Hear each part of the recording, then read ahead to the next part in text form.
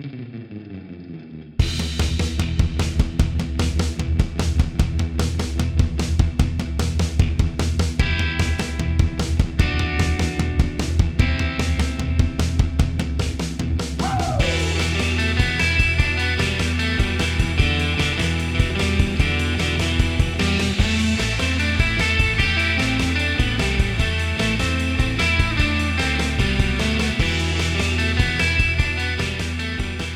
entire book about how to shoot steroids into your butt. I think you could do that on Rusev Day. Every day's Rusev Day. I'm so confused what you guys are talking about, but I'm glad that you're saying it. And welcome to the Down in Front podcast, the official podcast of downinfrontpodcast.com. Thanks so much for tuning in. Thanks so much for joining. If this is your first episode, we want to say thanks so much for hanging out. What we usually do here on the Down in Front podcast is that we review movies, TV shows, video games, all a bunch of stuff, all while having usually our favorite alcoholic beverages or just hanging out with each other, enjoying the time. And tonight we are giving you a full review of Pet Sematary, one of the newest films in theaters right now from the, I believe it's co-directors, Kevin Klosch and Dennis Widmer, starring Jason Clarke and John Lithgow. I don't know if anybody else would know anybody else in this movie. Hey, the actress name is Amy Semittz. She was in another movie I saw called Upstream Color, but very, very small indie movie. Interesting. In any case, before we get into our review, all of our spoiler section, we're going to have a bit of a roundtable to talk about what else we've been watching, along with what we currently are drinking tonight. So as always, I'm going to toss it over to my best friend, my confidant. We always hang out and watch movies together. Pretty much, he's the best thing that ever happened in my life. Bryland, what's going on, man? What you sipping on tonight? And what else have you been watching? I hope I'm not the breast thing that ever happened in your life. You picked up on that, I see. But instead of milk, I'm drinking Gatorade, the fruit punch flavor. You don't have any more Stacy's Moms?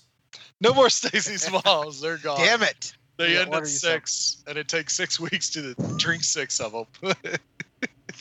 But no, I've been recuperating from a bad illness over the weekend, but I am feeling better and everything. But what I watched while I was bedridden, I did my MCU rewatch, so basically watched every MCU movie except for Captain Marvel again. I'll probably catch that sometime this week. And it's really cool to just revisit these movies, and it's kind of eye-opening just because I was looking at my comprehensive list of how I would rate the Marvel films in terms of quality, and I found that not much changes at the top, but once I get into that middle section and at the bottom, I did change a lot around, so I will have an updated list coming out very soon. I just have to watch Captain Marvel again because the jury's still out, I think, where it falls into the comprehensive definitive list of the quality of the Marvel movies. But other than that, last weekend was WrestleMania weekend, so a lot of good wrestling going on. And WrestleMania was actually really good this year. So the main title match, which was the three-way between Charlotte, Becky, and Ronda Rousey for all the women's titles, was actually lived up to the hype and everything. So it was really cool to see them actually bring a really cool performance to WrestleMania and cap it off really well. I thought the Triple H Batista one was better than expected because I had never watched Batista wrestle before, and this is my first time watching him. And I was like, hey, he's pretty good for like the big strong dude that they always have. He actually did a really good job, and also I also really enjoyed Kofi versus Daniel Bryan, which is probably like the best match I thought that night because it just kept on going on, and you could go either way at any second. So, but appreciated that Kofi came out the champ. It was well deserved, and I'm interested to see where they're going to take him as well. Nice. Yeah, I'm bummed that I missed some of the talk from WrestleMania. I think the last time I watched a little bit of it, and it seems to be a pretty good time. So I'm glad you guys are still kind of catching up with that. So it's cool. Yeah, and I immediately canceled my WWE Network account. Well, now you don't say it like that. No, but not because of WrestleMania, just because of budget. Fair enough. Well, it's always great to have you on. It's great to see your face, and I'm excited to get your take on Pet Sematary. Did you read the book by any chance? I mean, if I did, it was a long time ago, and it just mixes in with a lot of books out there. So Fair enough. I will toss it over to one of my good friends. Not as best friends as Brylan, but I guess he's all right. He plays the guitar sometimes. The Shredder blew it. What's going on, man? What you been sipping on tonight, and what else have you been watching? I thought you were gonna say mocha. That took Now, me off. ew. The guitar playing threw me. So I feel yeah, like the ew was unnecessary. Very Are necessary. we talking about mumps again? So today, I am drinking, keeping it very topical, Strange Old Woods.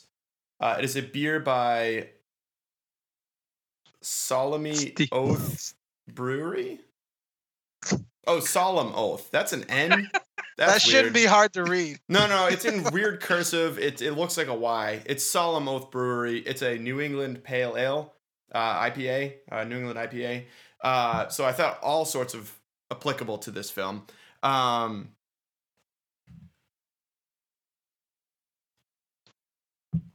It's not that great though. It's all right. I hadn't tried it before. I was drinking gin. It's not that great, but we'll go with it. As for what I've been watching, still doing the MCU rewatch. This morning I finished up Thor 2, The Dark World, which I think is maybe the most frustrating movie I've ever watched in my entire life. Just because the reason I say this is that there's scenes in there that are like really good. Like I think Frigga's funeral scene is maybe the most beautiful scene in the entire MCU, maybe except for Vormir in Endgame or in Infinity War. Maybe, but like definitely one or two. And there's also a couple other moments that the characterization is part of what made Thor Ragnarok so good, but they just don't stick with it at all. Like there's one scene where he's trying to go to the final battle and he gets stuck in the subway. And he's taking the subway instead of like, swinging on Mjolnir. And so, he's like, oh, how do I get there? And then the lady has this weird, like, the train moves and she kind of bumps into him and like gropes him a little bit. And honestly, it's pretty funny. It's like it's a funny little thing, which when they bring it back and make the whole freaking movie like that, it's amazing. But yeah, it's such a waste. Well, Blue, it is great to have you on. It's great to see your face. So I'm excited to get your take on Pet Sematary. Have you seen the original 1989 movie? No, nor have I read the book. So I'm okay. Well, I know you can't read, so it's okay. Functionally useless. Well, yeah, you can do books on tape. Can you? I found out about those a couple of years ago. Gotcha. I'll toss it over to one of my good friends, one of my best buds. We grew up together. Pretty sure that we just talk all the time, but sometimes he doesn't text me. Maybe he lost my number. I don't know. Maybe he doesn't like me as much as I thought he did. Who knows? Mocha, what's going on, man? Great to see your face. Great to have you. What you sipping on tonight? What else have you been watching? And great to have you back from France. Hey, yo, what's up, everybody? It's great to be back. Everything Warren said was right, and I'm happy to be here with you all. Yeah, as Warren just let everybody know, I did just get back in from a trip to France, which was pretty dope. This time I got a chance to kind of scoot around a little bit. Saw Paris, saw Lyon, both beautiful cities. Lyon was pretty breathtaking. But I'm glad to be back here in my apartment for 2 days because I have to travel again to Boston tomorrow. So maybe I'll see some of you guys. Who knows? But regardless, I'm glad to be back. Glad to be back on the show. What I'm drinking tonight is a little bit of Buffalo Trace Kentucky straight bourbon whiskey. Eagle-eared listeners of the pod will realize that I've been drinking this same bottle of Buffalo Trace since mid-December 2018. And that's because I've barely been in my home since mid-December 2018. So this guy is still going strong. And because my life is in shambles, I'm not drinking it out of a glass tonight. I'm just drinking it straight from the bottle as God intended. As for what I've been drinking or what I've been watching, on the flight back from France, I have this thing where whenever I'm on a flight, I'll watch whatever Oscar-nominated movies I didn't bother to watch during the year before. And so for this flight, it was A Star Is Born. So I finally got a chance to see that movie. I kind of get it now. I get why everybody was so excited and into it. I was thoroughly surprised by the deep gravelly bass of Bradley Cooper's voice. It was not what I expected and kept me quite entertained the entire movie, despite the fact that I have a lot of issues with the movie as a whole. And as my co-hosts here were woke to find out, I now have the song "Shallow" stuck in my head for the first time, so I finally discovered it. So I've been belting it around as I walk around the neighborhood lately, and it feels good. It feels good to sing that song. Feels good to be in on it. But yeah, I'm glad to be back. Glad to see all of you, and I'm ready to talk about this doozy of a movie. Whose gravelly Sounds voice like a did you appreciate more, Bradley Cooper or Sean Elliott's? Or Wait, Lady say it Gaga. again? Lady Gaga's. Did you say whose voice? Whose gravelly voice did you appreciate more? Oh man, Bradley Cooper's. That voice was very unexpected, and it did some things to me that I was not allowed to embrace in this very very crowded airplane. Did some things to me downstairs. Mocha, have you seen the original Pet Sematary, or have you read the book? I did not read the book, but I did see the original Pet Sematary when I was a kid, though. So I don't really remember any of the details or how I felt about the movie. All I remembered was the cat and the fact that things came back, and that it was not a good thing that they came back. Which was pretty much my crib notes going into this film. Fair enough. I remember fair the cat and the Achilles tendon. And that's it from the original one. Oof. We'll definitely talk about that a little bit later. Well, Mocha, it's great to have you on. Great to see your face. Same. Oh, thanks. Oh, good stuff. I'm going to toss it over to one of my best friends, the host of The Fear Boners. I was very excited. Right after I left this movie, I immediately texted them and said, hey, are you going to be on this show? And to make sure that he was able to be here. The marvelous, the amazing Abbott, Andrew Abbott. How's it going, man? Good.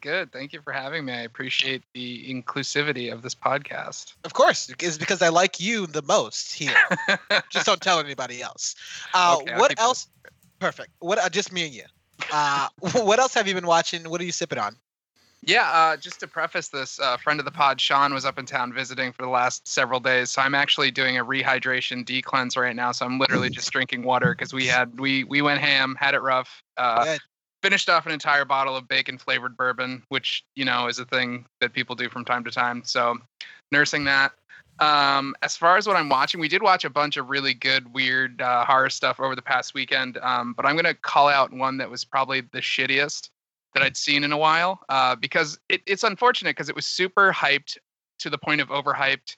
It was kickstarted, all this shit, because it had a bunch of horror icons in it. It was actually written by the late... I'm actually blanking on the dude's name, but he was the original Leatherface from Texas Chainsaw Massacre. He Gunnar wrote Hansen? the script. Yep. He wrote the script and he starred in the film, and it was a huge deal. It had like one of the guys who played Jason. It had a bunch of Scream Queens in it. It had the Candyman. It had Danny Trejo. It had Chop Top. It had all these famous horror icons in the movie. And we were so excited to watch it. We watched the whole thing, and it was absolute garbage. Oh, no. And this movie is called Death House, and I would warn anybody from watching it. It's unfortunately one of the worst movies I've ever seen. The That's plot is saying terrible. something. The acting is terrible. It's really bad. And I've seen some shitty movies. This one is near the top of the list, unfortunately. How can you go wrong with Tony Todd? He's probably the greatest part of the movie, and he's only in the beginning 3 seconds and the last 3 seconds. And the part that he plays doesn't even make sense. It's not even anything contextually related. Like, the plot doesn't make sense. I could go on about this shit movie, but instead I want to talk about the fact that I also recently watched, without knowing it, a movie that was done by the directors of the new Pet Sematary, one of their last films together, called Starry Eyes, which is actually a really good horror movie, an independent little production they did that basically takes the story of the archetypical story of a girl from middle of nowhere decides to go out to Hollywood and become like a big famous movie star, but she struggles along the way, takes a bunch of shitty jobs to try to become this new starlet. And she'll do whatever it takes to get there. And it's super cringy and super awkward. And she has all these really terrible tics and habits and nervous things that she does when she can't really deal with rejection really well. So she like pulls out her hair and she grinds her teeth and she throws tantrums and all these horrible things, just really raw in like single take shots. and then out of nowhere, this crazy, like, satanic twist gets thrown into it, and the last 15 minutes of the movie, it takes like a Hereditary twist, and I know some of you have seen Hereditary, so the last 15-20 minutes of the movie just goes off the rails, buckets of blood, freaking insane. And I would definitely recommend it because Starry Eyes, in my opinion, is better than the new Pet Sematary. Good. So check it out if you have a chance. I know it's on Shudder and a couple other streaming services. It might be on Netflix. Nice. But yeah. Good stuff. Well, I'm definitely excited to get your opinion for Pet Sematary. Have you? I know you don't know how to read that well, but have you read the book? And have you seen? I know you definitely have seen the original movie. I've seen the original movie, but it's funny, when I rewatched it recently to get ready for this one, I realized that most of my memories were from Pet Sematary 2. So I thought Pet Sematary 2 was Pet Sematary 1. I really love the original Pet Sematary. I haven't read the book. I've looked at it really hard, but have not been able to retain any of the actual words in their correct order. Yeah, that makes sense. Yep. Yeah. You should also get that checked out, but that's on you. Well, Ab, it's great to have you on, and it's great to see your face again for you to give us all the knowledge about horror movies. I was just looking at pictures of the original Pet Sematary, and that cat's a big chonker, and I think I appreciate that. I like Everybody's coming. I like the design of the original cat more than this new one, but again, that's something that we'll get into it a little bit more. In the original movie, the cat died of diabetes. He's not that fat, is he? I don't remember him being that No, fat. he's one of those English cats that's just poofy or round faced. Round-faced cat. Nothing wrong with that. My name is Warren. I will be your host this evening. I am currently sipping on some vodka and sweet tea. Got to keep it simple. I watched a movie. We actually watched a bunch of these movies back to back. So I finally got a chance to watch Ingrid Goes West. Have you guys seen this movie? Oh, how was that? I've been meaning to watch it. I saw the trailer and I was really interested just because I think what's her face is awesome. Yeah, I mean, I think we both really enjoyed, me and Emma. I think we both really enjoyed this movie a lot. Yeah, I couldn't remember her name either. Not Black Widow. What's the other woman in there? Black Panther. Scarlet Witch. Yeah, thank you. Black Panther and Scarlet Witch are in this movie. So it stars Aubrey Plaza with Elizabeth Olsen and O'Shea Jackson Jr.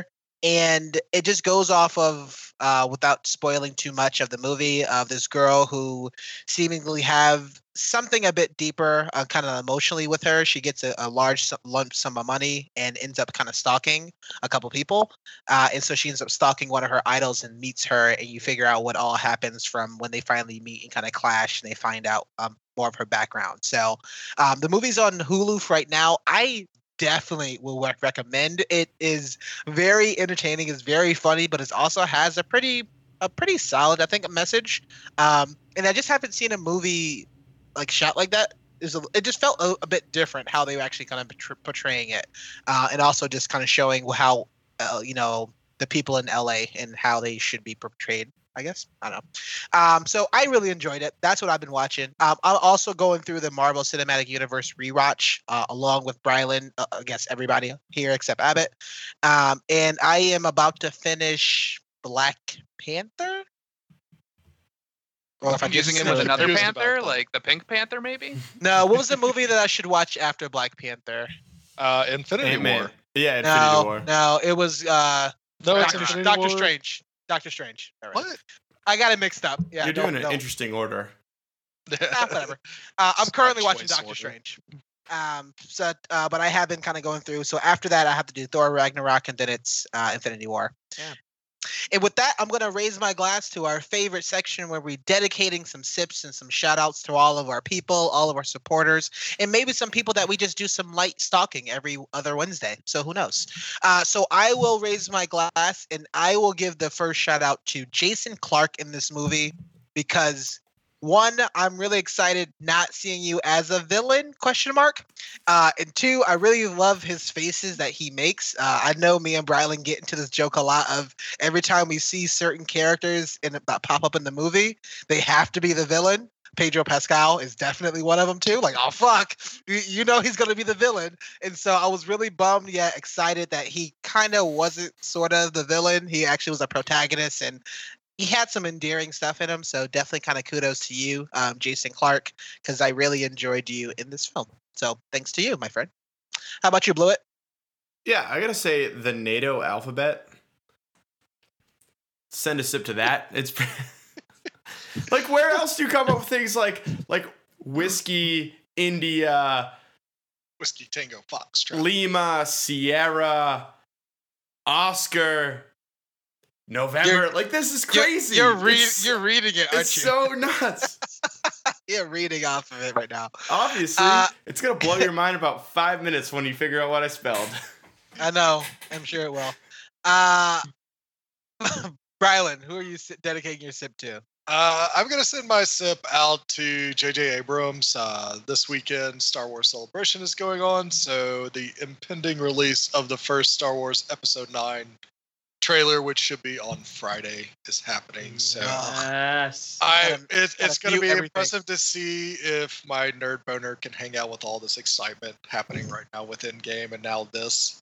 So, JJ, don't let us down. Star Wars for life. You probably will. Nerd boner is gonna hang out. That was some great wording that you say there. Mocha, what you got as your sin to sip today? Yeah, I'm gonna send a sip to the city of Lyon in France. I've it was freaking beautiful. That city is just gorgeous. It is. Paris is nice. Paris is really nice. But as far as I'm concerned, Paris is just New York City with funny accents. But like Lyon was just straight up dope. Gorgeous city, cool people. Everyone was awesome except for I went into a bookstore and the lady there tried to tell me that I couldn't read the books. I had to buy one or get out. And I tried really hard to explain to her that I'm illiterate in that country, but she wasn't having it. So anyway, aside from her, I've sent a sip out to Leon. I was Fuck going that to make lady. a joke that you were trying to tell her that you can't read, but True. did. One of my coworkers is actually from Lyon, so you might have actually cursed out his mom or something. I hope so. Jeez. Okay. Abbott, who are you dedicating your sip to tonight? My sip is a nice saucer of milk for Church the cat, who is actually 4 or 5 cats in this film, but he really stole the show. I think he did the best acting gig throughout the movie because he's such a sweet kitty in the beginning of the movie, and then by the end, oh my lord, he is a changed kitty. It's funny I because think it's very cat. impressive. they must have had Full like name, Winston Churchill. a professional like cattail puller to get the cat angry for those scenes, right? Because you can't direct a cat. You just gotta like. Well, if you saw the credits, there were, I think it was 4 or 5 different 4 or cats. 5, So there were yeah. probably like 2 really well-tempered, ones? nice cats, and then 2 that were just absolute bastards. Well, half of them died. Which one was hungry at the time? Awesome. Half of them died during the production. So, whoops. That's a lie. But they buried him and they came No, back. it's actually not. Oh, jeez, that's. Jeez. Is that dark for you? And with that, we are going to take our break. So we are getting to our spoiler section. So if you've not seen the original, if you've not read the book, if you have not seen the new 2019 version, we're not going to be talking about the 1992, I believe, is Pet Sematary 2. So we're not going to be covering that because that's not canon for ours. We want to say to hit pause, go check out the movie out. I think for right now, there's not too many other movies in theaters currently. That's going to be as good, I think, but we'll see. And so we'll take a break, and we'll see you soon for a full spoiler edition of Pet Sematary. Was that a fart? Did someone just fart? I spelled Wilson in the NATO alphabet. Just-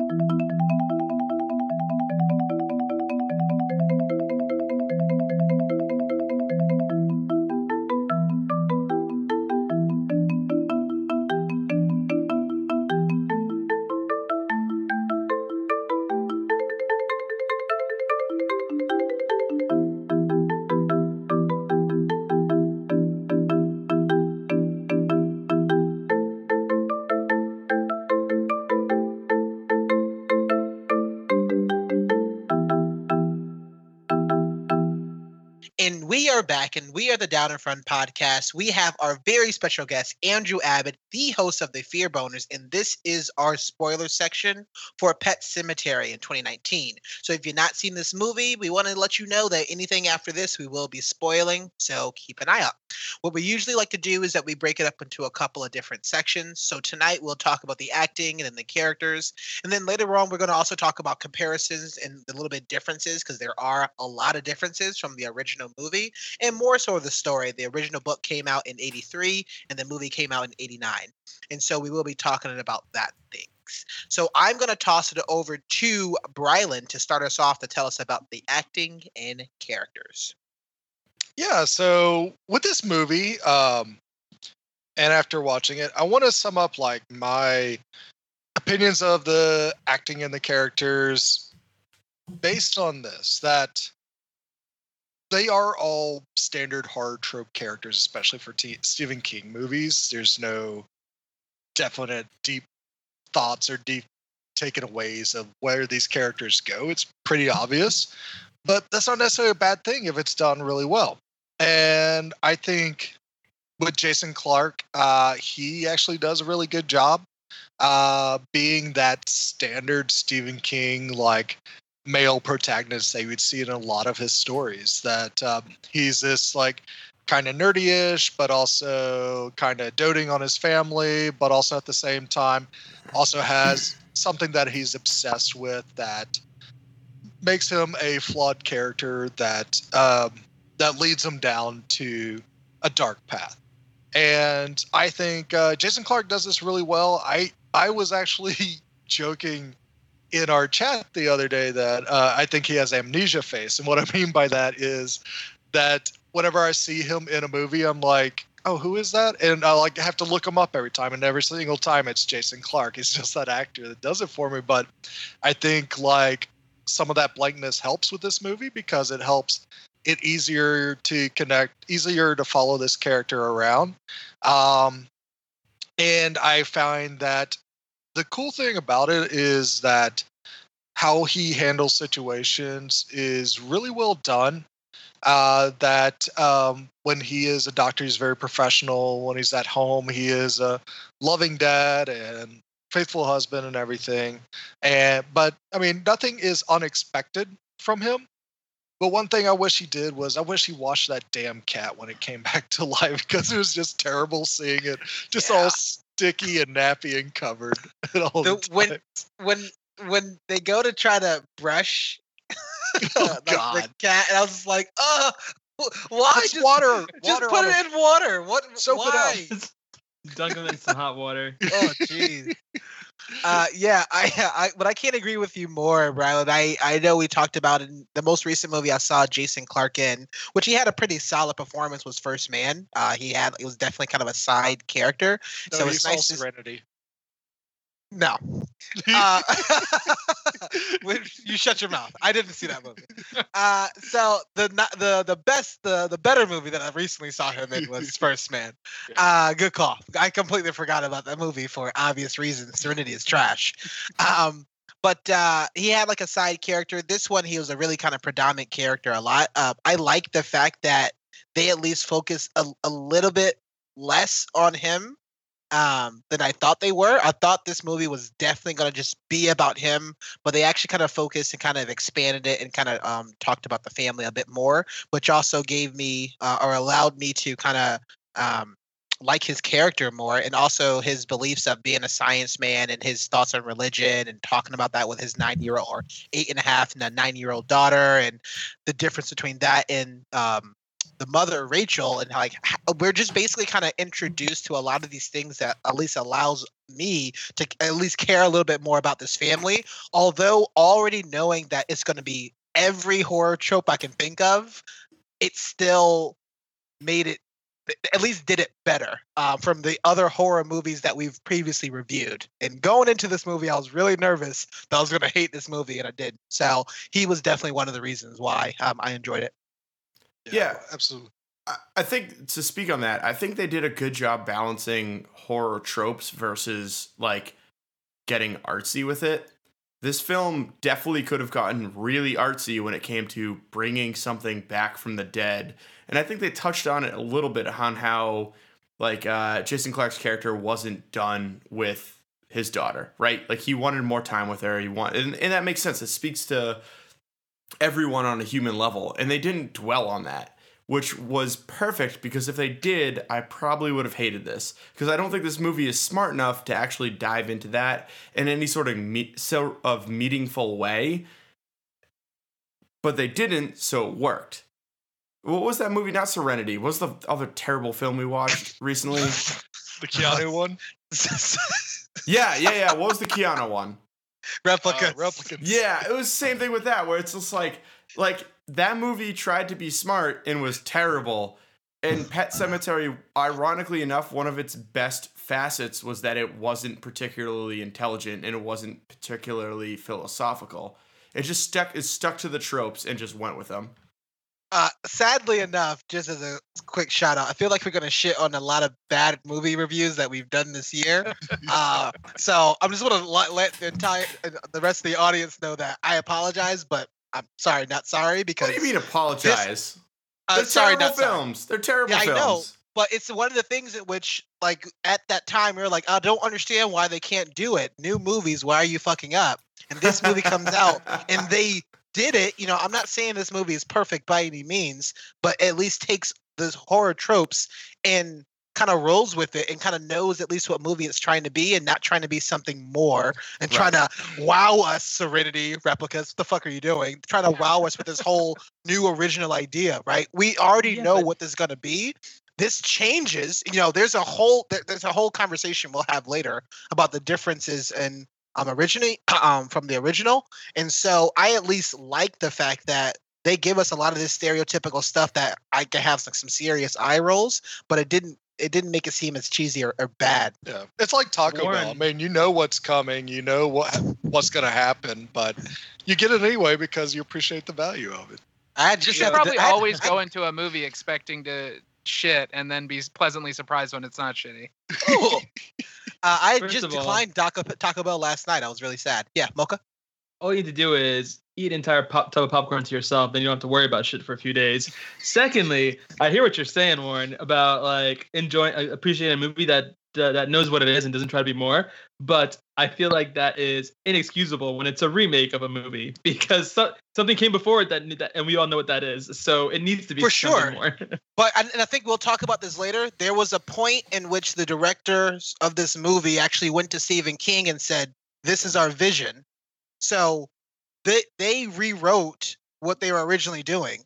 Stephen King knew, was like, yeah, I'll give the go ahead and that's okay. So he already knew they were changing the story.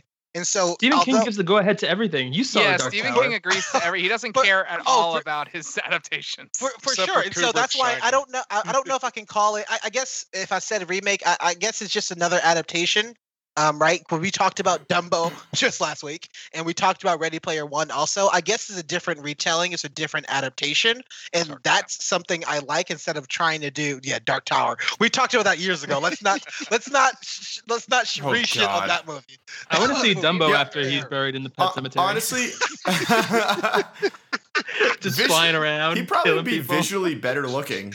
Yeah, that movie was trash. Yeah, but total waste of Idris But Elba. Honestly, teaser alert for my conclusion. Dark Tower. Idris Elba was Dumbo's voice. What? Idris Elba played Colin. No, Idris Elba was Danny DeVito. Oh, okay. Jesus. Sorry, I actually thought that what'd you say? I was gonna say that teaser alert for my conclusion, but I go into that definitely. Me too. I wrote that down. I think you just copied. Great teaser.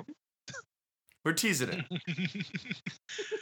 Brylan, what else you got for acting and characters? I would say the actor that really stood out for me was Amy Semmett as Rachel. I thought she was fantastic as the wife. Definitely still very tropey Stephen King-ish character. But I love what they did with her sister and her like nightmare vision of her sister in the accident, that it feels like its own horror story happening within this horror story. And I think that she sold that really well, that she is terrified at a lot of things in life. And you can definitely be understanding of it because of how serious the trauma of her sister dying has actually impacted her life. And it's really good to see that it carries over when she's very protective of her kids, except when they get close to the street. And Man, that fucking and truck going 90 miles per hour. Come on. that truck. I mean, that's one of my favorite characters too. Was that truck? Is it the truck from Maximum Overdrive? The truck carrying my God, cargo yes. of literal foreshadowing.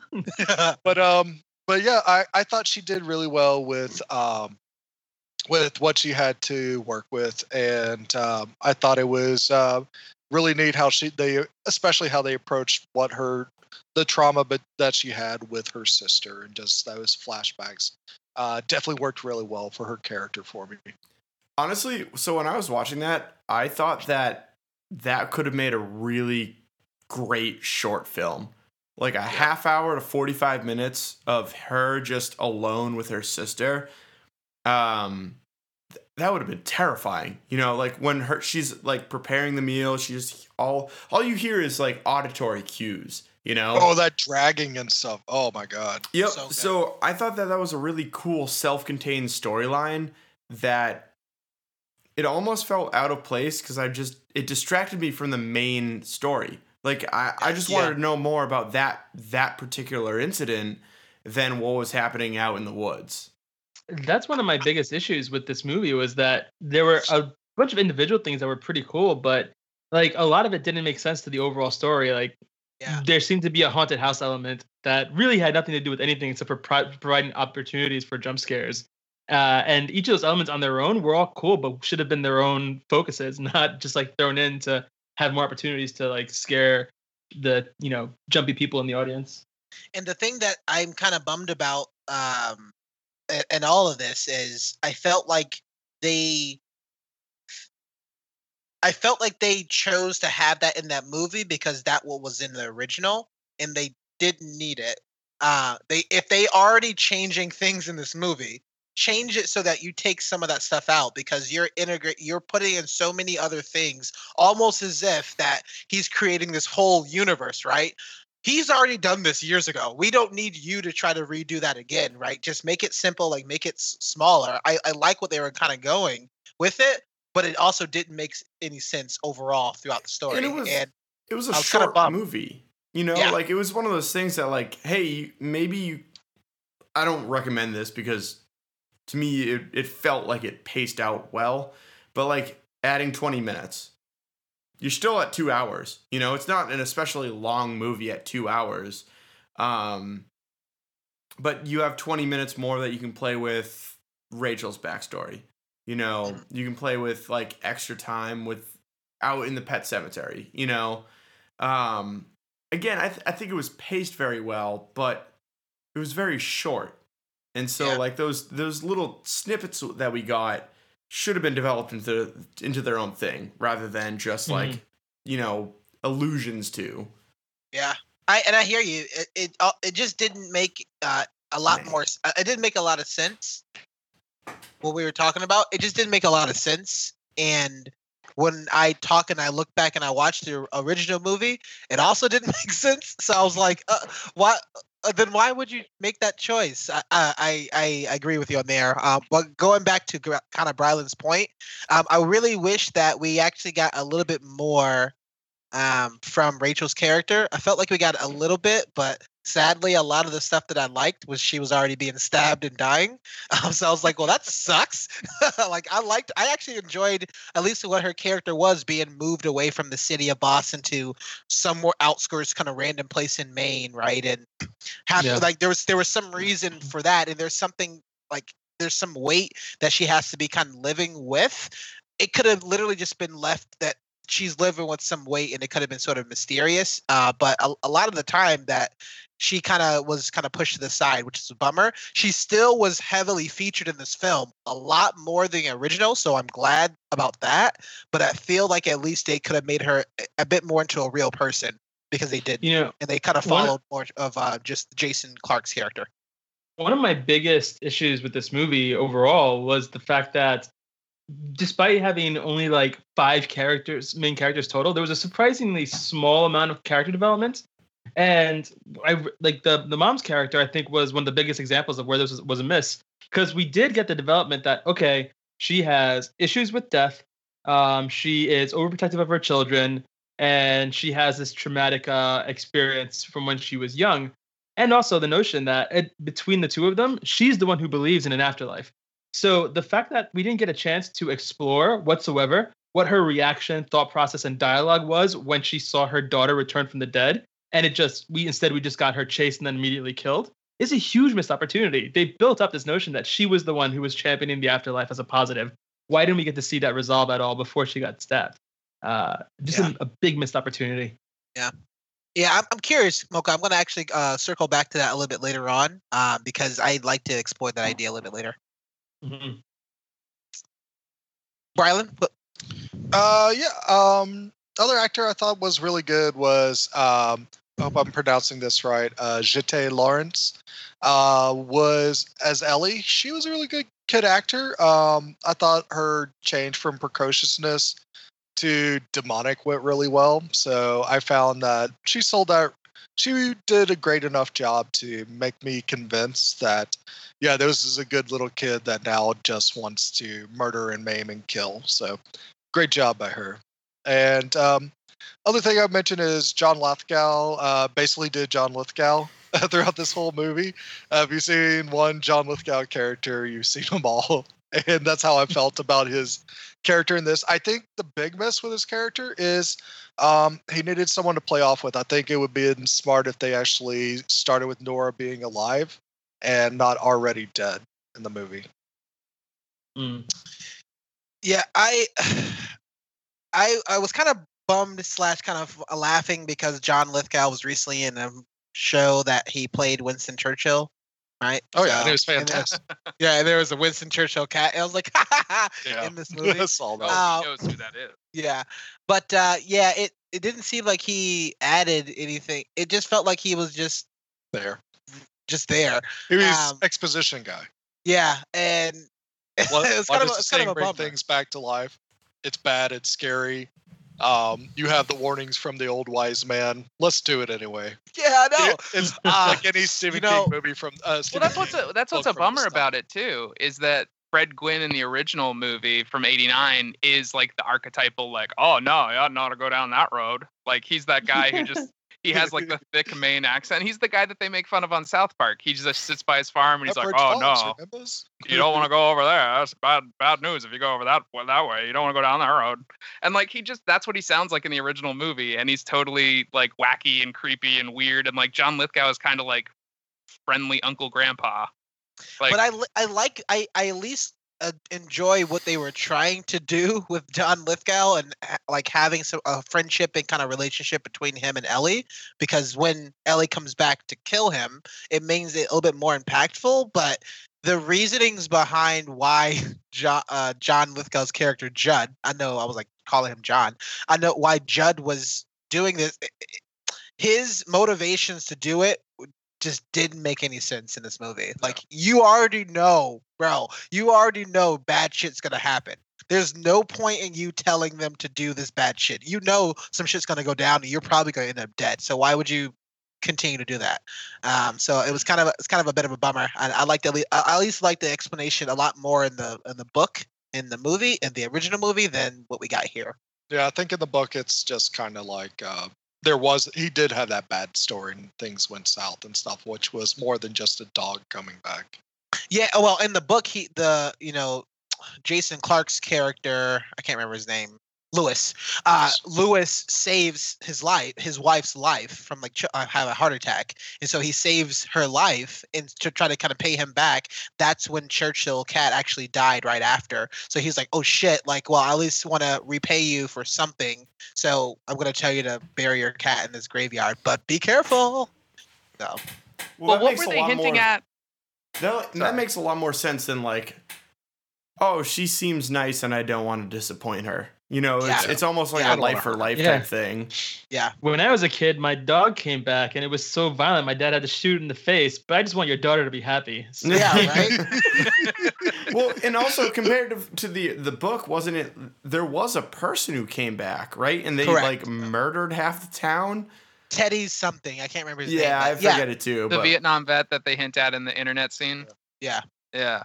So- And then, but like, what about the part where so Ellie's about to gank John Lithgow, and she turns into his ex or his dead wife, and he says like, you know what you did, something terrible to me, and like it implies that he did something to his wife, but that's never resolved. Like it's just No. kind of hanging there. Like well, what is she? that's not implying? even Yeah. hinted at beforehand.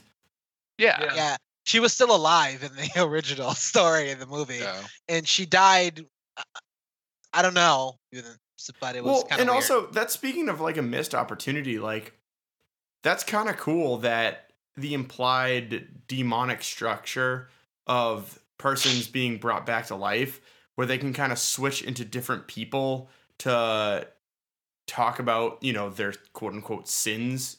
Like they didn't do that. That would have been sick if when Rachel got murked, you know, her sister's face came out. Instead, Yeah. it was just, you know, Yeah. mommy. Like, it would Yeah, have been but- cool if the individual, like, demons, quote unquote, were present in the murder scenes. Yeah. But There's no I real feel rule like- set for what Yeah, they can do or what's like exactly. going on. Yeah. There's too Wendigo many. doesn't roll There's like too that. many supernatural Ah. that you're introducing in Get me this started. movie. Like you have to choose or like control yourself to only a couple of different supernaturals. We got the undead. We got the hearing of the voices. We have so many things that they were trying to like check a bunch of boxes off, like those tropes that we were talking about. Like, bro, you don't need to check all the boxes. Just check some of them, and we'll be okay with being able to have our imagination fill in the rest. Well, I couldn't remember. Was the Wendigo in the '89 movie or mentioned in the '89 movie? So, Caroline, I don't remember. she said that the Wendigo was a huge part of at least the books. I don't think she's seen the movie, but it was like Yeah, it would huge, make sense that it's in the huge book. part of Stephen the King book. would totally be all over that in the books, but I don't think it had anything to do with the original movie. But I feel What's like a Wendigo? it's like a Native Evil American Native shape-shifting. Americans. Oh, Yeah. so this was hinted at in. Oh fuck, I can't remember which movie now. Yeah, it was hinted at in both movies though, There's- or at least There was a Was it the movie new called movie? The Ritual. Yeah, that's really that's a That good was a Wendigo. Wendigo. That And wasn't was a Wendigo, That was was a it? better Wendigo. where was this was this in the original movie or the new movie that they brought this up? This was a thing. It was in in the one new of the movie. Okay, The thing Okay. growling in the woods that you never see that doesn't really have any like there's no reason it's there. It's just like, oh, here's a Native American like myth that we can toss in the mix. got it. Like it didn't really bring anything together for me at least. Although apparently it was a big thing in the books. So like it didn't make any sense in the movie, but it made a lot. They only wrote it in the movie because it was something from the books. Yeah. And, I mean, I don't mind them doing some of this stuff because we know that Massachusetts is creepy as hell. I mean, fucking tons of white people, right? So I understand that, but True. at the It's same true. time, it's true. It's true. A lot of white people. But at the same time, you don't have to do everything. We know that there's like witches, supernatural. I know and I understand that it felt like Stephen King at this time was building this weird, crazy fucking universe with all these horror creatures and things that was happening in New England, Massachusetts area.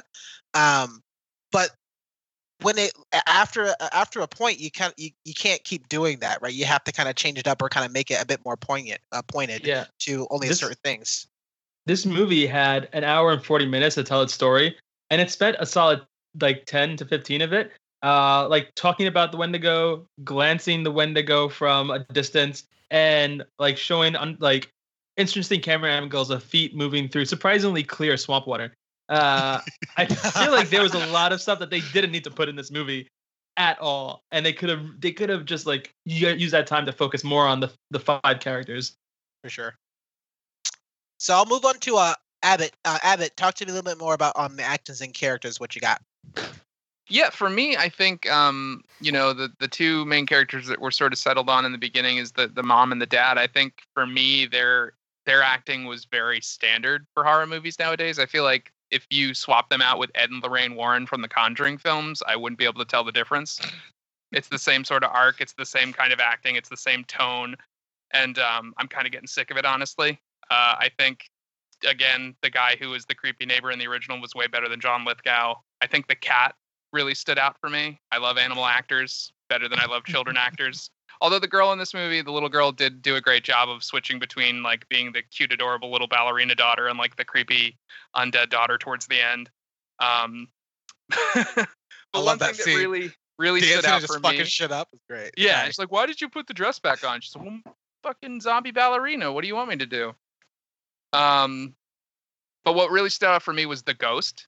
The ghost, like, is more of a character in the original movie, and he actually kind of has an effect, and he's seen by everyone, like, not just kind of glimpsed by the baby and not just, you know, affecting the dad. Like, there's a lot of overlap in the ghost scenes initially, like how they're portrayed in the original and how they're portrayed in this, very similar.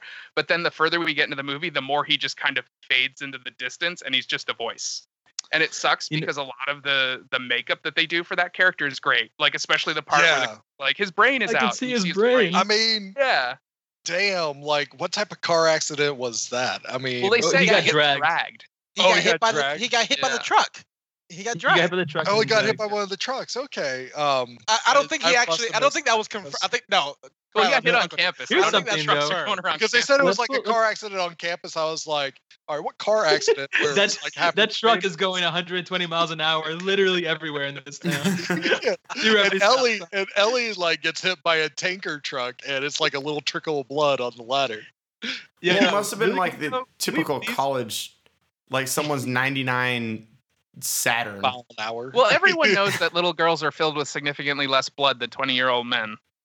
Not gonna touch that That's it. one. Oh my gosh, Just it was acknowledge so. real quick.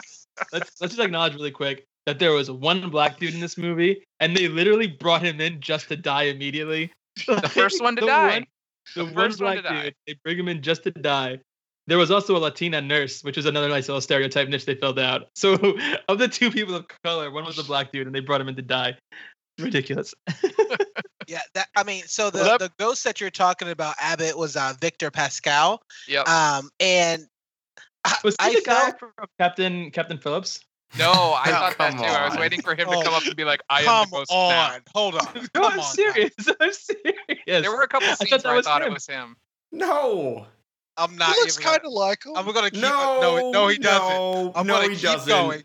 I'm going to keep going and say that, Abbott, your point is the ghost showed up almost all of the time in the original movie. And it got to the point where he was actually kind of cracking a couple jokes. And I'm like, what the fuck kind of movie am I in right now? Because Like, it's an what? 80s horror movie. Oh That's my- standard. Ugh. It's like, have Yeah. you ever seen American Werewolf in London? Yeah, Yeah. I have, Yeah, actually. it's like that. It's Yeah. like that movie was so perfect, the original, because it had the entire 80s and all the great horror that came out in the 80s to like steal from.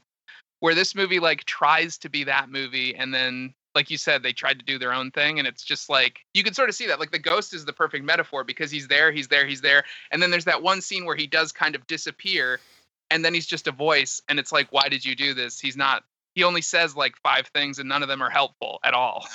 Yeah, again, this made a lot more sense in the movie when the ghost literally comes back to try to help Lewis and said, "Hey, I was injured. You helped me out, and it didn't work. So I'm coming back to at least tell you not to go because the ground is sour." It made a lot more sense. In this movie, they kind of tried to do that, but we don't understand exactly why the ghost is seemingly just haunting Yeah. Lewis' character. But then Lewis is the only person, right? Am I incorrect here? That Lewis The is kid, only the baby person- kid sees it. Oh, Gage. Okay. Yeah. So Gage can see the kid, can see Victor, and Lewis can see Victor, but that was like it. And it didn't also make a lot of sense because we look at a bit of a comparison. Not everybody, but at least the Rachel's character saw the ghost probably the most by Yeah. far in the Yep. original movie. And what Mocha's point was, it kind of made a lot more sense. She was the only person at that time, at least that we know, she believed in, a bit more of like afterlife, right? At least we know Lewis knows, well, you just die and that's it from his scientific blah, blah, blah. She was the only person that at least believed in the afterlife. So it makes a bit more sense why she's a little bit more susceptible to kind of communicating with that. And I can understand it fully why in the original film, that's why the ghost kind of following her because she has more of an affinity to it. I just don't get why they just kind of removed it in this particular kind of movie to the point where the ghost doesn't even talk to Rachel at all. So I just thought that was a little weird.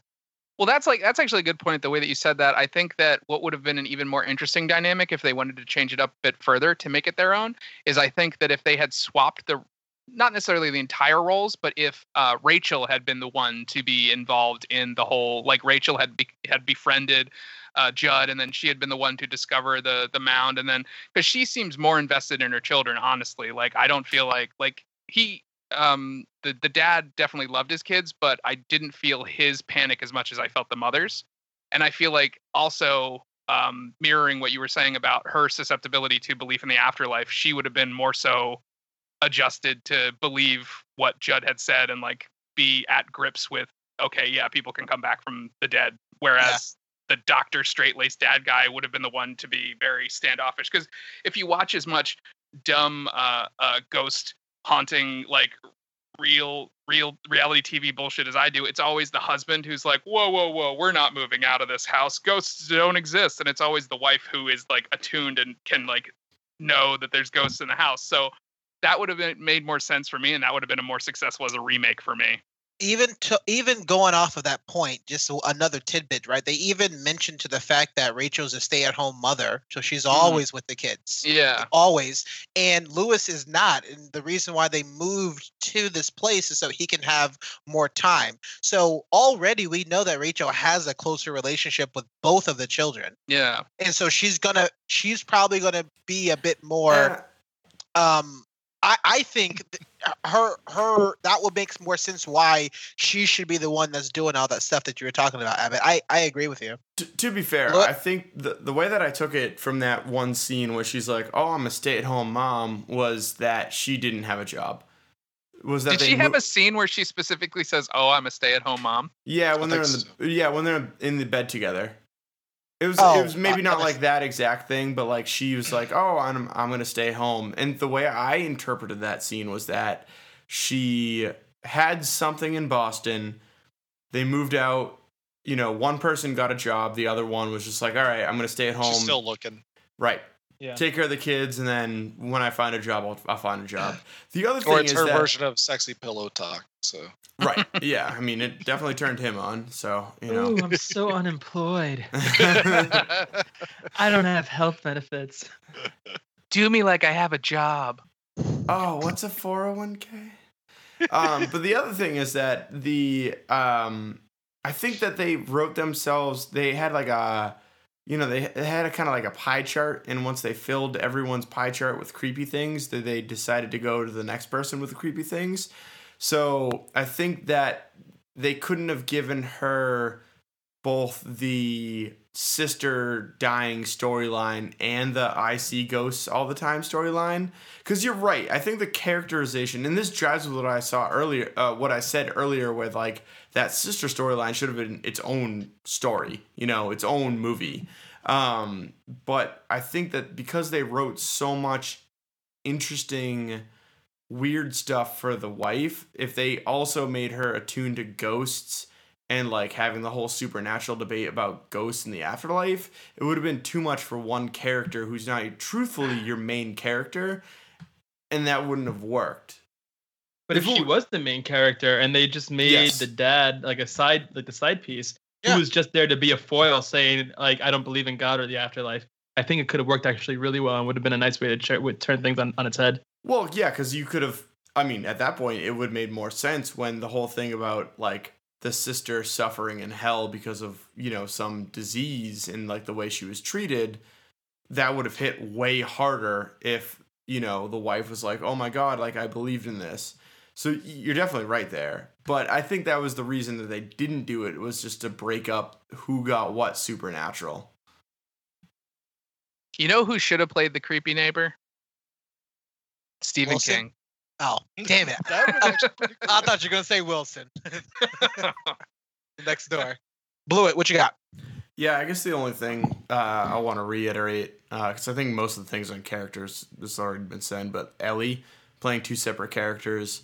Her as the freaky child was at the end there was phenomenal.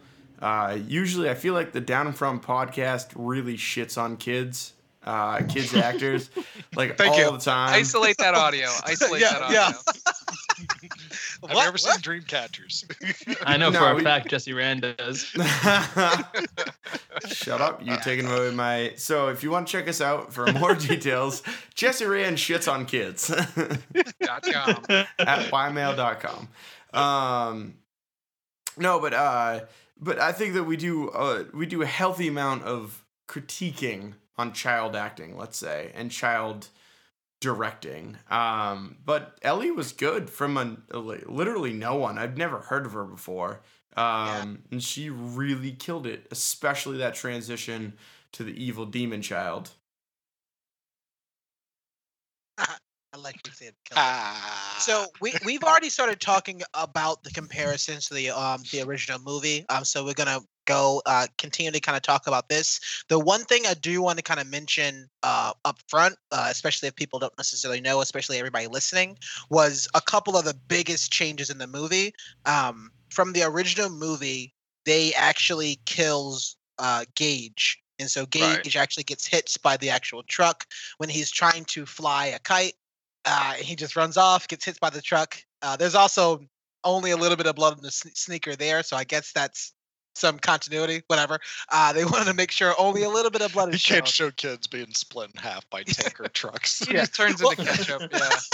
Well, because I'm like, hold up, if that is going, I think it was 65 miles per hour. We actually saw the speedometer in the old movie. If a truck going east at Yeah, you did 55 the miles an math. hour hits a little girl standing still at 0 miles an hour. That little girl's turning to dust, so I can care less what's happening. But at least that cat will be in multiple pieces. There's no way that cat will be in one kind of cohesive unit. So no way. But the biggest change was from the original movie and the story. Gage was killed, and Gage comes back and then wreaks havoc on everybody else. In this movie, it was a huge change because they killed Ellie and they made it seem like it was oh, gotcha, like psych, because we thought Gage was gonna die and Gage was saved, but Ellie ended up being killed by the tanker truck, like detaching and hitting her in the head and I guess killing her on her birthday. So I thought that was also really impactful. So I did a little bit of digging and saw that the director changed the story because he had 3 daughters and he felt as though he had more of a connection with his daughters than because he doesn't have a son. So he really wanted to change, and this is true. And I'm like, that's a weird reason to change it, but whatever. So he changed it because he had daughters and he had a closer connection with his daughters because he didn't have a son. So that was literally one of the reasons why they ended up killing off Ellie instead of Gage. I'm really glad they made that change because I felt watching the original movie now, is super comical because So good though. you have like a 5-year-old that's like trying to kill people. I'm like, didn't even know how to talk yet. So well, that's the same, and that was That'd the have been thing that I'm weird. really glad. Yeah, so it was almost very similar to the original, right? The Gage knew how to talk in the original movie, but it still comes off as being weird. I'm like, that's not creepy. That's just weird for me at all. Michael And Myers and Jason never say a goddamn thing. Yeah, but he's also a grown ass man. He's not You don't like know a that? 5-year-old. Yeah, I do know that. He's a grown ass man. So that was the biggest thing I did want to kind of mention. There's a lot of other changes that they have from the original movie to the new movie. So I definitely want to kind of get into that. I'll toss it a little bit more over to Brylan here. Yeah, so as I mentioned earlier, like I haven't read the book or seen the original movie in quite a long time, and like Pet Cemetery for me is it comes over as one of those like more solid like Stephen King horror stories that is like the standards. So like other movies you could think of are like Firestarter or Christine or Cujo. They all follow this like pattern of horror that Stephen King defined for himself, and Pet Cemetery just follows that as well. So are we going to get like some, I mean, there's a moment in this movie where like you can see, okay, if Rachel was a more concerned parent, she would just call the city hall and had stop signs put in the road, or speed limits. No, that doesn't happen. So because these characters won't go to that logical conclusion. You got to have that mystery and you got to create this horror suspense. But I think there's a lot of things that actually work really well for the horror. Like probably the best thing I like about this movie is how they did the sound work. So every time that truck sped by the house and everything, I did jump a little bit. They were changing it up just a little bit where it still catches you off guard every time. I also liked just the sound work they did with like Rachel's sister, where she is dragging herself along the floor, and it's just this very creepy sound and everything. And that scene where she gets into the dumbwaiter, why would she crawl inside the dumbwaiter? I don't know. But when she gets in the dumbwaiter and it falls and crashes, that sound is so disturbing. And just opening up and seeing her crumpled body in there is horrific. I really like that they treat her sister's condition as kind of like a scary monster. Like when we see her in her bed, that it's not just like, oh, a twisted spine or anything. There's like this wetness to it. It's actually super gnarled and everything. The way they actually film it, it makes it look very grotesque and something to be afraid of. And so I did really appreciate that they made it where it's not like we're trying to actually take it as the rationale of having to deal with a horrific medical condition with a loved one, that it's more of like, this is how I remember it because it scared the shit out of me. And I did also like, I mean, Victor's accident, even though it's, I mean, this must be the most horrific car accident of all time, but there's some subtle nuances they do with that makeup and everything. Like his head doesn't automatically start squirting blood, but when it's turned the right way, it just shoots out this huge ass stream of blood, and you're just like thrown off by like, oh shit, this guy is dying in about 5 seconds. How are you gonna save him?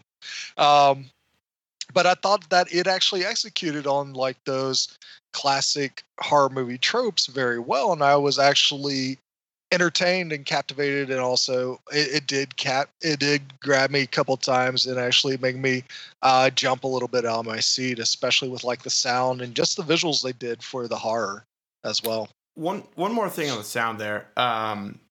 Did anyone catch the first drive-through in the truck? What the leading sound was? No. Cat's meow. No. So I mean, that was a good guess though. On its basis, there's a couple parts of sound, right? There's the attack phase and then there's the release phase. What is it? ADSR, attack, decay, sustain, release is like the big one.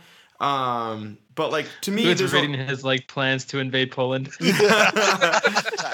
Alpha, Delta. But like, so for me, there's only two sections, right? There's the attack phase, which is the first, 10 to 20 milliseconds of what the sound you're hearing is, and then there's the release phase, which is everything after that. The truck had a bear. At least some bigger animal. So the first time that you see the truck, that is a very large carnivore. That is the leading sound, and then has a truck as the tail. And they do this several times.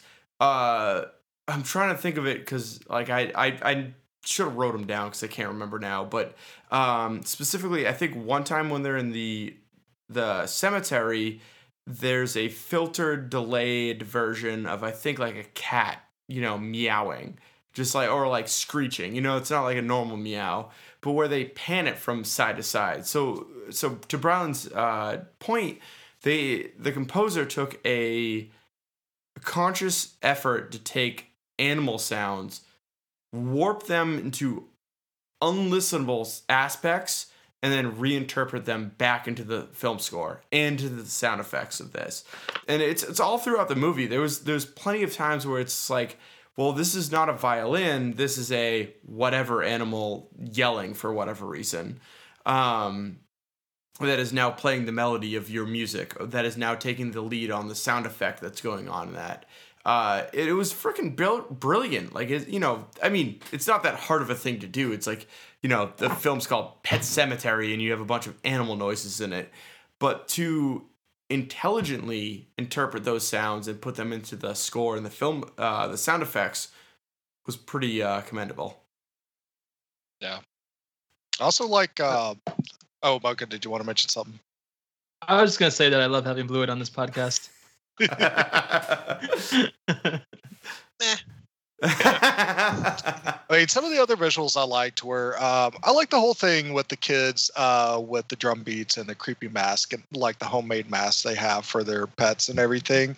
And even though it looks like, oh, this is just like the perfect beginning of a scary movie, having these creepy kids and creepy masks just march into the forest. I mean, if I was like a rational parent, I would probably see these kids like, first off, I was like, what are you doing on my property? Secondly, I would go to their parents and say things like, you know what, your kids are pretty disturbed. They're wearing these crazy ass masks. But I think the visual worked really well just to kind of set a sense of tone and everything. And they do a really good job of like slowly building tension up to the point where all hell breaks loose, which I thought was really done well. I would say like the weakest part of this is the ending. I think it's the weakest of the three endings that are in the book and the other movies. I went on the ye old Cliff Notes and freshened up on on what the book ending and the original movie ending was. And I think I appreciate the book ending more. Just kind of leaves it open, and Rachel just comes back and puts her hand on Lewis's shoulder, and that's the end of it. Yeah. I didn't like this one where it's kind of like, oh, family zombie apocalypse time to rock and roll and kill the whole town. And the way they're just like creeping on Gage, and his dad is creeping through the window, Rachel's creeping on him, his sister's creeping on him, church is creeping on him. It ends with the sound of like the car unlocking. I was like, yeah. Okay. I was just waiting for Gage to like just, even though he's been the mute 4-year-old through the whole movie, he actually turns the car keys and floors it. I thought that would be hilarious. That would be great. One thing about the car unlock sound, it was initially a screech of a pterodactyl that then transforms into the car beep. Little known fact there. It's true. What? They did record pterodactyl only in the prehistoric times. Yeah, but I thought it was buried in the pet cemetery. I thought the zombie family conclusion was a little too cartoony for what the movie was. Yeah, I mean, I kind of agree with you. I just have to switch it up. I didn't mind the zombie family more so than I mind the ending of the original movie. I think the book ending was by far the best because it ends off on a official cliffhanger. Touches his shoulder, says, "Darling, we have no idea what's going to happen at that point." And the movie kind of similar. This was shortly after, on the heels of Lewis sticking a lethal injection in his son's neck, and says, and the Gage walks away and says, "Not fair." Crashes into a wall and then like falls down and then gets burned alive. I'm like, what kind of ending? The only way to get rid of babies. What? Yeah, so the original movie ending, I was like, that just gave me flashbacks. I remember that. Not fair. Yeah, Wow. Yeah. It's so good. It's so good.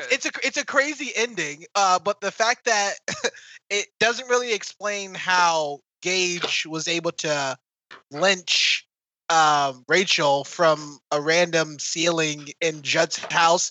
The ending of the original movie is a fucking mess. So I'm like, no way. I didn't like anything about that at all. So I at least I appreciate that they've done something that made a little bit more sense realistically in this new movie, and they kind of also made it like twisted on his head to actually kill Lewis, because I felt like Lewis needs to die from all the dumb shit that he'd done in this movie. So I'm like, you kind of need to die.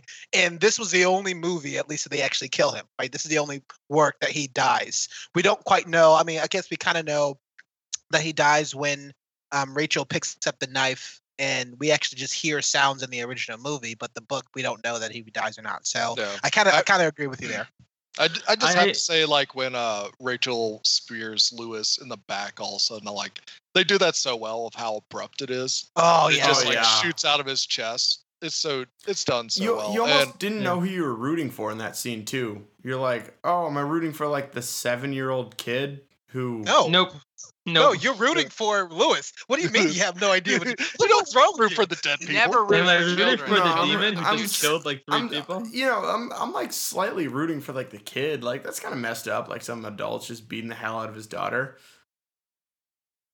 I'll say this about the ending of the movie. It like I didn't understand what they were trying to do with it. Like when the movie ended and I realized the end, I was like, what story were you trying to tell here? And I'm a big fan, mind you, of unhappy endings in movies. I love it when like the main character actually loses, or you're left off realizing that it's not completely over yet, whatever.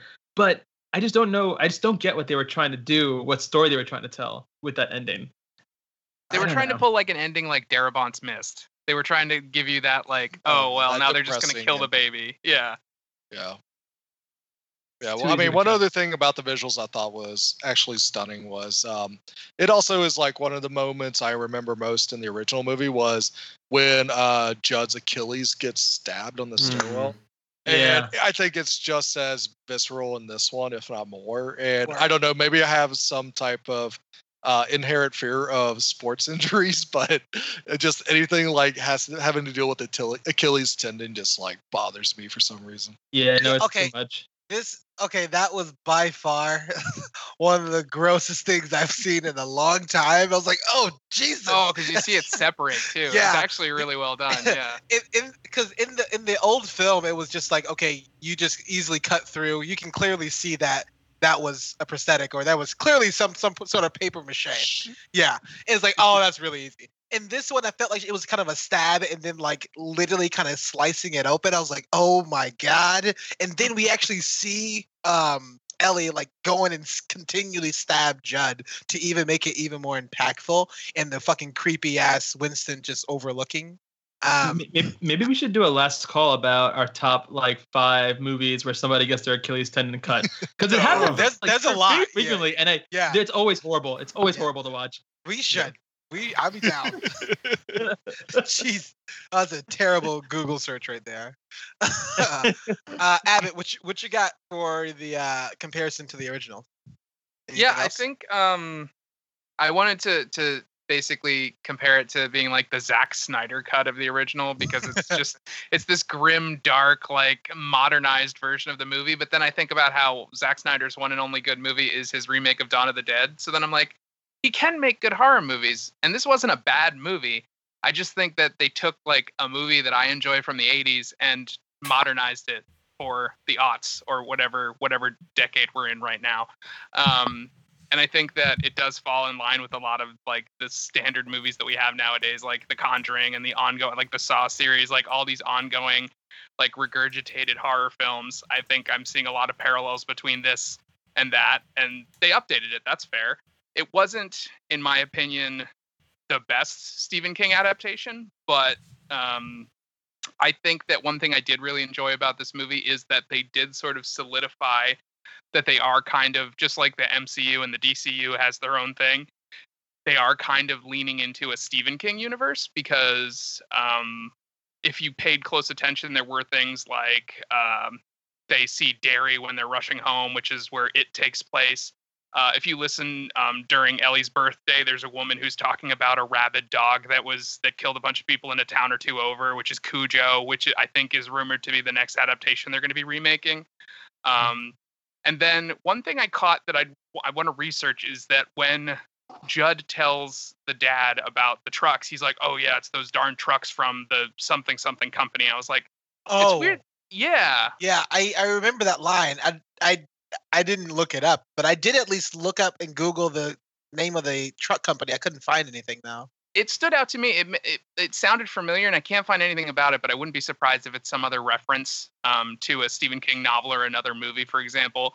Because another thing, I was reading some of the trivia on IMDb, is that like there's some signs in the film, some realty signs that are for D. Torrance, so like Danny Torrance Realty, and things like that, like little tiny things like that peppered throughout the film, because it's like that Castle Rock did the same sort of stuff, and I really appreciate that. So I think that's kind of neat if they are going to continue to either remake these adaptations or make new adaptations. I hope they all do tie in together, except for The Dark Tower. That can go. Oh no! Yeah. Don't remake Dreamcatchers, because that was like just the worst film ever. Yeah. Remake The Langoliers. This is the only thing I want to happen before I die. They have to do The Stand. Plain eating monsters. Because if they can, the Langoliers gave me my first existential break as a child. I remember this so clearly. I thought you were going to say Langoliers gave you your first boner. No, yeah, the watching a show about time being eaten fucked me up, and like it really messed with my head. It's probably why I'm so weird today. Yeah. But yeah, another thing that sort of took me out of it is whether or not you've seen the original or if this is your first foray into Pet Sematary. Some of the things that they included, like for example, I mentioned it before, the scene where he's actually searching the internet for things which wouldn't have been available in 1989. So that's why this wasn't a direct scene from the original. But in there, he glazes over like the bull story where a bull comes back to life and wanders through town. But then they mention the Vietnam vet, which up until that point there hasn't been anything mentioned of the resurrection of people, which sort of ruins the surprise at the end when then like you get that idea once the kid dies. Like it doesn't occur to you like, oh, they're bringing back animals, but what if they try to bring back a person? I feel like including that article about the Vietnam vet, like the rumors of the Vietnam vet disappearing and insinuating that there was a person brought back, that kind of ruins it for this one. But yeah, I think it's a good movie. I don't think it's as good as the original. I still like the original a whole hell of a lot better because the concept is just so goofy. It just begs to be an 80s schlock movie. I don't think it really works as like a modern, creepy, dark horror movie. I mean, the only thing I wanted to kind of add onto this is I just was confused why the original was so misogynistic and why there were so many lines in the original about men have, like, there was a literal line. This is from Judge was a problematic character all the way through and through. This dude is a terrible character, like at least what he believed in. But in the original movie, they kind of gave the women, or the woman, which is Rachel, nothing to do. They kind of give her the supernatural, or this thing that's haunting her, but other than that, she shows up at the exact moment, literally just to die, in the original film. And so I'm glad they kind of changed it up to have Ellie do something. I'm glad they kind of gave a bit more time with Rachel in this new film. I'm glad that they didn't necessarily talk about, well, the woman got scared while this Vietnam vet came back, so they had to call the men. And so the men had to come in, the men had to handle it. I'm like, what is this writing? This is the 1980s. That's how Stephen King writes. Yeah, come on. Stephen King hoovers a bunch of nose schneef and then just writes about what his dick is feeling. Yeah. That movie bothers you. I got a movie called Zardoz you should watch. I'm pretty sure those are hard R's all over the place. Oh, let's review it. Let's review Zardoz. So Women's Day. That's the only thing that's like right now, like there's no way you can sit and watch. Like, I guess here's my thing. Like, if I go back and rewatch, I guess this is from the 90s, but if I go back and rewatch it, or if I go back and rewatch a movie from like the 80s, it's still, I understand a lot of stuff is going to be campy and it's bad, but a lot of the dialogue isn't as glaring or offensive as the original Pet Sematary. And so that's like my issue of like, man, not only am I going to think a lot of this stuff is a joke, but who thought this was a good idea to put that in the movie or a book? Come on. So that's my only. People weren't as sensitive back then as they are now. Well, it's not about it's not about kind of being sensitive. It's just about the fact that there's women that, when did Alien come out? 1984? 81, 82? Early 80s. Right? Or 79, maybe. Okay, so 79, yeah, you're right, 79. Okay, so my thing is that there are times in which women can be badasses. It's not all about men. And there are a bunch of movies that have already come out around that time. But then you still get movies like this, like, okay, what the fuck? Like, you have a movie about a family, yet you literally are putting the wife just on the shelf the entire time. So that's the only reason why I just didn't like the original as much. It's just definitely not going to hold up. But I at least think, though, unfortunately, you kind of have to watch that Cliff Notes, Cliff Notes. I've never heard of that website before. Cliff Notes, the actual book, because nobody has time to read. Did you go to high school in the late 2000s? How have you never heard of Cliff Notes? Sorry. Cliff's Notes, you mean? It's I mean, Cliff's Internet Notes Cliff Notes because it's a guy named is- Cliff taking notes. Yeah, it's his notes. Yeah. I thought the That guy got on the me cliff. through high taking school notes. English class. Is I'm that just Spark kidding. Notes? Spark Notes. I know. I'm just Spark kidding. Notes. Oh. Well, Yeah, I feel so- okay. Wikipedia. I feel the same about this adaptation as I did about the Carrie remake. Oh, Carrie remake. So I enjoyed Rihanna the was in Carrie it? remake, but the original is still better. yeah, for sure. Yeah, They were I all feel the gonna laugh same way at about you. these ones. They were all going to laugh at you. This is a great line. So we're going to move into our conclusions, our final thoughts. We'll talk about, should we recommend this movie? And if we do recommend this movie, what other movies should you may see in order to get ready to watch Pet Sematary? I'll toss it over to Brylan. Yeah. So, was this remake necessary? No. Does it suck? No.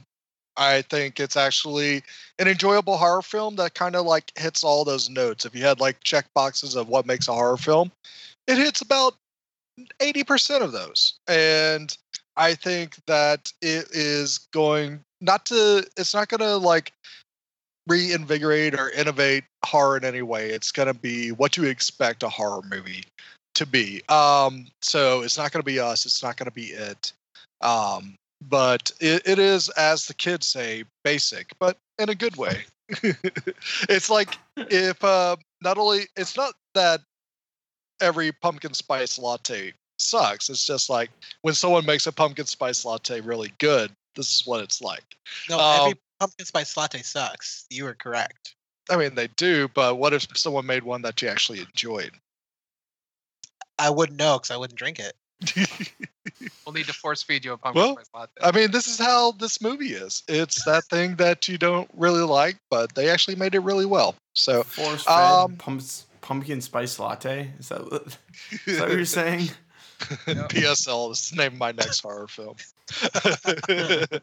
But I would say like if there's like a Stephen King movie you should watch, I'm just always going to recommend my personal favorite, Deadly Friend, which is based on one of his short stories. It's got one of the best death scenes of all movie history in it. Does it have anything to do with like an Achilles? No, it has to deal with a basketball. Oh, now I'm intrigued. I'm going to go to the YouTubes. Mocha, what you got? Yeah, this movie, this remake it had a lot of potential, but it just fell short overall, I think. There was this really cool wave of momentum we had going from the last couple of recent Stephen King remakes, and somehow this movie just did not help push that way forward in any sort of way. You're making faces, but was it not a great movie? I'm thinking about the one before it. Yeah. Like 2 months but speaking before about that. Netflix too, like was it Marie's Game or something's game on Gerald's Netflix? Game. That was Gerald's Game. Yeah, that was a solid remake too. So there have been some good ones. We Not didn't even review all of them that. have been Dark Tower. Yeah, I don't okay. care, Warren. I watch other things than what we review here. What? That being said, I felt like we had some good momentum going, and this movie missed out on it. Like Brian said, I don't think it's necessarily bad. I just don't think that it's worth anyone's time. Don't bother with this movie, whether it's in theaters or at home streaming. Did we review The Green Mile? Because that was a good one. Yeah, but that's not Stephen King horror. That's more of his fantasy. Is it not? That's No. horror to me. I want to get It's locked Tom up in Hanks jail. having a Nobody wants to get 3-hour-long locked up in jail. urinary tract infection. That's the only thing you get from that movie. Abbott, horror. Abbott, please E continue. hard. I enjoyed it. I'm not saying it's bad by any means, but ultimately I do feel as a remake it's unnecessary. It doesn't stack up the way that like it was such a remarkable remake. But you should go check it out. It does tend to, like, if you're not a jump scare person, I do feel like this movie does rely way too heavily on jump scares, as a lot of modern horror does. So beware of that. But also, if you're getting ready for this, check out the original, because like I said, I think the original is better. But also, if you're going to gear up for this movie, I think you should also watch Secret Life of Pets, Milo and Otis, Homeward Bound, The Aristocats. Very different movies. Yes. And then maybe All Dogs Go to Heaven. One and two, or just one? Just the first one. There's no dogs in this movie. Yeah, I know, but it'll still get you like in the mood for dead animals. True. No, the first dead animal was a dog. The one in the procession. Oh, actually, maybe Oh, Frankenweenie. yeah, that's right. Frankenweenie would be a good one to watch. That's Also, a great Gage movie. is my dog, so I think that counts. Oh, Gage is terrible in this movie. Turner and Hooch. The actor didn't know how to speak English, so Did you say Marley and Me in that? No, Yes, Marley and Me can be in there. Yep. I said Mac and Me. Yeah. Mac Oh and no! Me. Let's What just about keep Mork Don't and bury Mindy? don't bury Free Mac in the pet association. cemetery. Did you also put Alf? what's that movie I hate with Keanu Reeves Classy. and his The dog Matrix. Old Yeller. Bill and Ted. John Wick. John Wick. Thank you. He's gonna have a horse in the new one. Oh fucking! All right. Carry that horse. Gonna ride his horse to That the horse old better town get road. hit by a semi truck. A horse is just Yes! kind of like a really big weird dog. Yeah, pretty much. That song is fire. Blew it. What do you got? Besides "Old Country Road" being the greatest song I've ever heard in my entire Old life, Town. Fuck outta Old here. Town Road. Got I don't my even know. horses in the back. Yeah, this movie, Right, I think that it sure. suffered from two things. First of all, it wasn't released in October or September. The second thing, it had Stephen King's name in the front of it. If this movie was completely absent from both of those things, not absent, I mean, it was released in October and didn't have Stephen King's name, it'd be the best horror film that you saw of that season. This movie had a lot going for it, but I can't stop speaking with a southern accent because of that Old Country Road reference we just made. That weirdly Old just Town. affect- You don't even know the name of the. I Country know, Road I is know. not the name It's of so the song. fucked up. I started talking like It's that that. I'm old like, town buffet. oh Jesus, I don't know what's going on there. But I think it's one of those things that this movie was a very good horror film that should have been released in October and should not have been associated with Stephen King. And because I think we're viewing it through those lenses, right? We're viewing it through these super interconnected Stephen King universe, super creepy Stephen King universe, and also it's spring, so that means it's, Jordan Peele's time to shine. So it's, if you compared it to the regular slog that comes out when Andrew Abbott's Fear Boners is normally in full production, this movie is incredible. Now, not so much. Also, Yeah. I think they need to start implementing more Stanley-like cameos for Stephen King in his movies. He used to do it all the time, but he hasn't done it in the last few. He needs to do kinda- it again. Yeah, He should have played the cat. Yeah. I don't trust Stephen King near roads, though. Yeah, good call. it would have been great if Stephen King would have been Judd in this movie. Yeah. Cool. I fully back that, or at least the truck driver. Some Oh, there you go. like that, something that's weird that would have worked. That would have worked well. Rachel. Yeah. Now, why stop there? Gage. Gage. Every character, he just pull an Eddie Murphy with Stephen King. This is the second Not- podcast. Yeah, second in podcast a in a row row. That's that dope. That's so dope. I don't know how that happens, but all right. Yeah, I like this movie. I think we talked a bit about it, and looking at movies like Ready Player One and Dumbo doesn't do an adaptation well at all. It just kind of shits on the original story. Where I think that this doesn't quite shit on the original story, but probably farts and some stuff comes out, But it's still at least entertaining. I liked it at least. I like the changes that they actually made. I think a lot of people are going to probably like the 2019 version much more than the 1989 version a lot. Besides the modernization that they've done, besides the jump scares, I just felt like there were some scenes and some moments in the imagery and the sound and all these things that we talked about that, sure enough, made it a fairly enjoyable movie. I think it came out also at a correct time. Kind of agreeing with you, but kind of disagreeing with you, Blew It, because if this movie comes out in January, it's trash. If a movie comes out in February, March, and April before the summer, that's probably the best time that a lot of other movies kind of get some traction and says, okay, cool, like this kind of comes out. Maybe later on we can come out in October or September, and then we can get even more popularity. So I think it came out in a good time, as that it's probably going to spend like maybe a couple weeks, maybe in theaters, and then probably fall off as it should, because summer blockbusters are all going to come. Yeah. So Summer I starts like on the April time. 26th now. Yeah, right. Yeah, right. So I Before then, like the time. No, I mean, Shazam. I think, no. It No. did That- solid. We'll it's get. not a summer movie. That's a teaser for No. next week.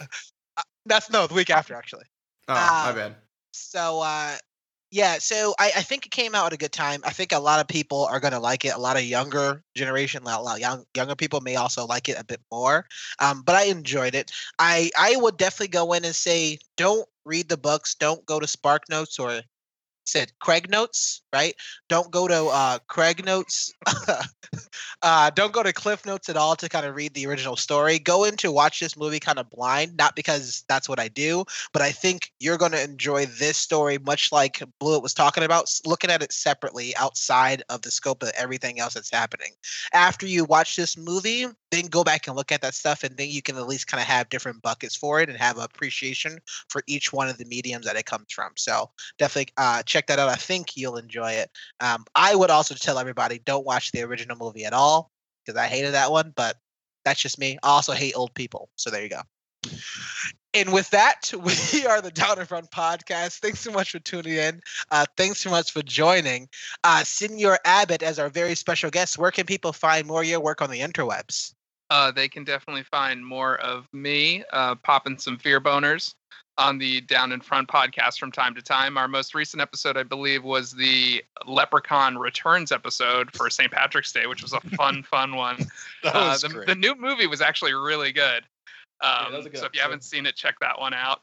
And you can also find we just vaginally rejuvenated the Kowalski Couch Collection. So if you search that hashtag on Instagram, you can see a bunch of our BFF Kyle Kowalski sleeping in weird locations. Did you say valiantly? Vaginally. Oh, that's what I thought you said. I was like, okay. Bradley, where can people find more of your work on the interweb? You can find me looking both ways before I cross the information superhighway on Twitter at Bryland, Brilund. You can also find me posting many movie and TV reviews on Instagram at I am Bryland. There will be some coming up very soon. And I'm also looking forward to my Onusa's cover of Pet Sematary. You know, now that it has to happen. Yeah, that will come out in 2021 when we finally get around to it. Awesome. Well, I'm sure we'll all be alive then, so there you go. I probably won't. Have you seen Fair. my eating habits? Not great. I mean, I know a place where we can bury you. It's cool. Go a trip to Maine would be good. Mocha, where can people find more of your work on the interwebs? You can find me posting videos of myself brushing sticky cats on Twitter at MochaMikeLI, as the Lord intended. Unfortunately, you cannot find me at Mocha Mike. The person who owns that username died recently. I buried him in my local community garden, and I'm just kind of waiting to see if anything pops up so you can give me that password. But in the meantime, at MochaMikeLI, you can also find me on Instagram at MochaMike, where I post some photography work, as well as on Medium, where I allegedly post longer form reviews of the things we talk about here. Nice. And Sir Shredder, where can people find more of your work and what shows you got coming up? We've been super lazy. Yeah, my news is definitely sitting down right now. You can definitely find us at JesseRandPetsHisCat.com. Thank you for changing that. Yeah. It's a website where you see good old Jesse Rand petting a cat. I thought you were going to go with shits on kids, but I'm glad that... No. Everybody was No. thinking it. He I don't shits mind on saying people of legal age, and that's the end of that. Shits on cats. Yeah, there you go. Is that why they're all sticky? It's just Jesse running around, just dropping shit out like, oh god, don't move. This is modern compromise, gentlemen. Check out more of our work at downinfrontpodcast.com, where you're going to have our video teasers, our music, our Twitter. We have links to Friends with Blends and Mayim News. We also have our Fear Boners information on there, and our last calls are actually being posted on there directly. So that's going to be probably the best area to kind of find all of our information that what we currently are doing. We're at Twitter at _DAFP, where we're also going to be on Instagram. We're going to be on Facebook. Just search for us, downinfrontpodcast.com. If you like what we do, you want to actually support us, consider becoming a Patreon, patreon.com/downinfrontpodcast. Early episodes and kind of bonus content. We're actually going to get ready to release a new sort of expanded conversation that we had from our latest review of us on there. So definitely kind of stay tuned for that. I think that's going to be actually really funny because that was a hilarious conversation, I think. And yeah, thanks so much everybody for tuning in, and we appreciate it. Brylan, what is our next review? We are going to be reviewing Heck Boy, starring Ron Perlman and Doug Jones. Or actually, wait, no, nice. this is Hellboy, starring that dude from Stranger Things. We'll see if he does as good a job as Ron Perlman.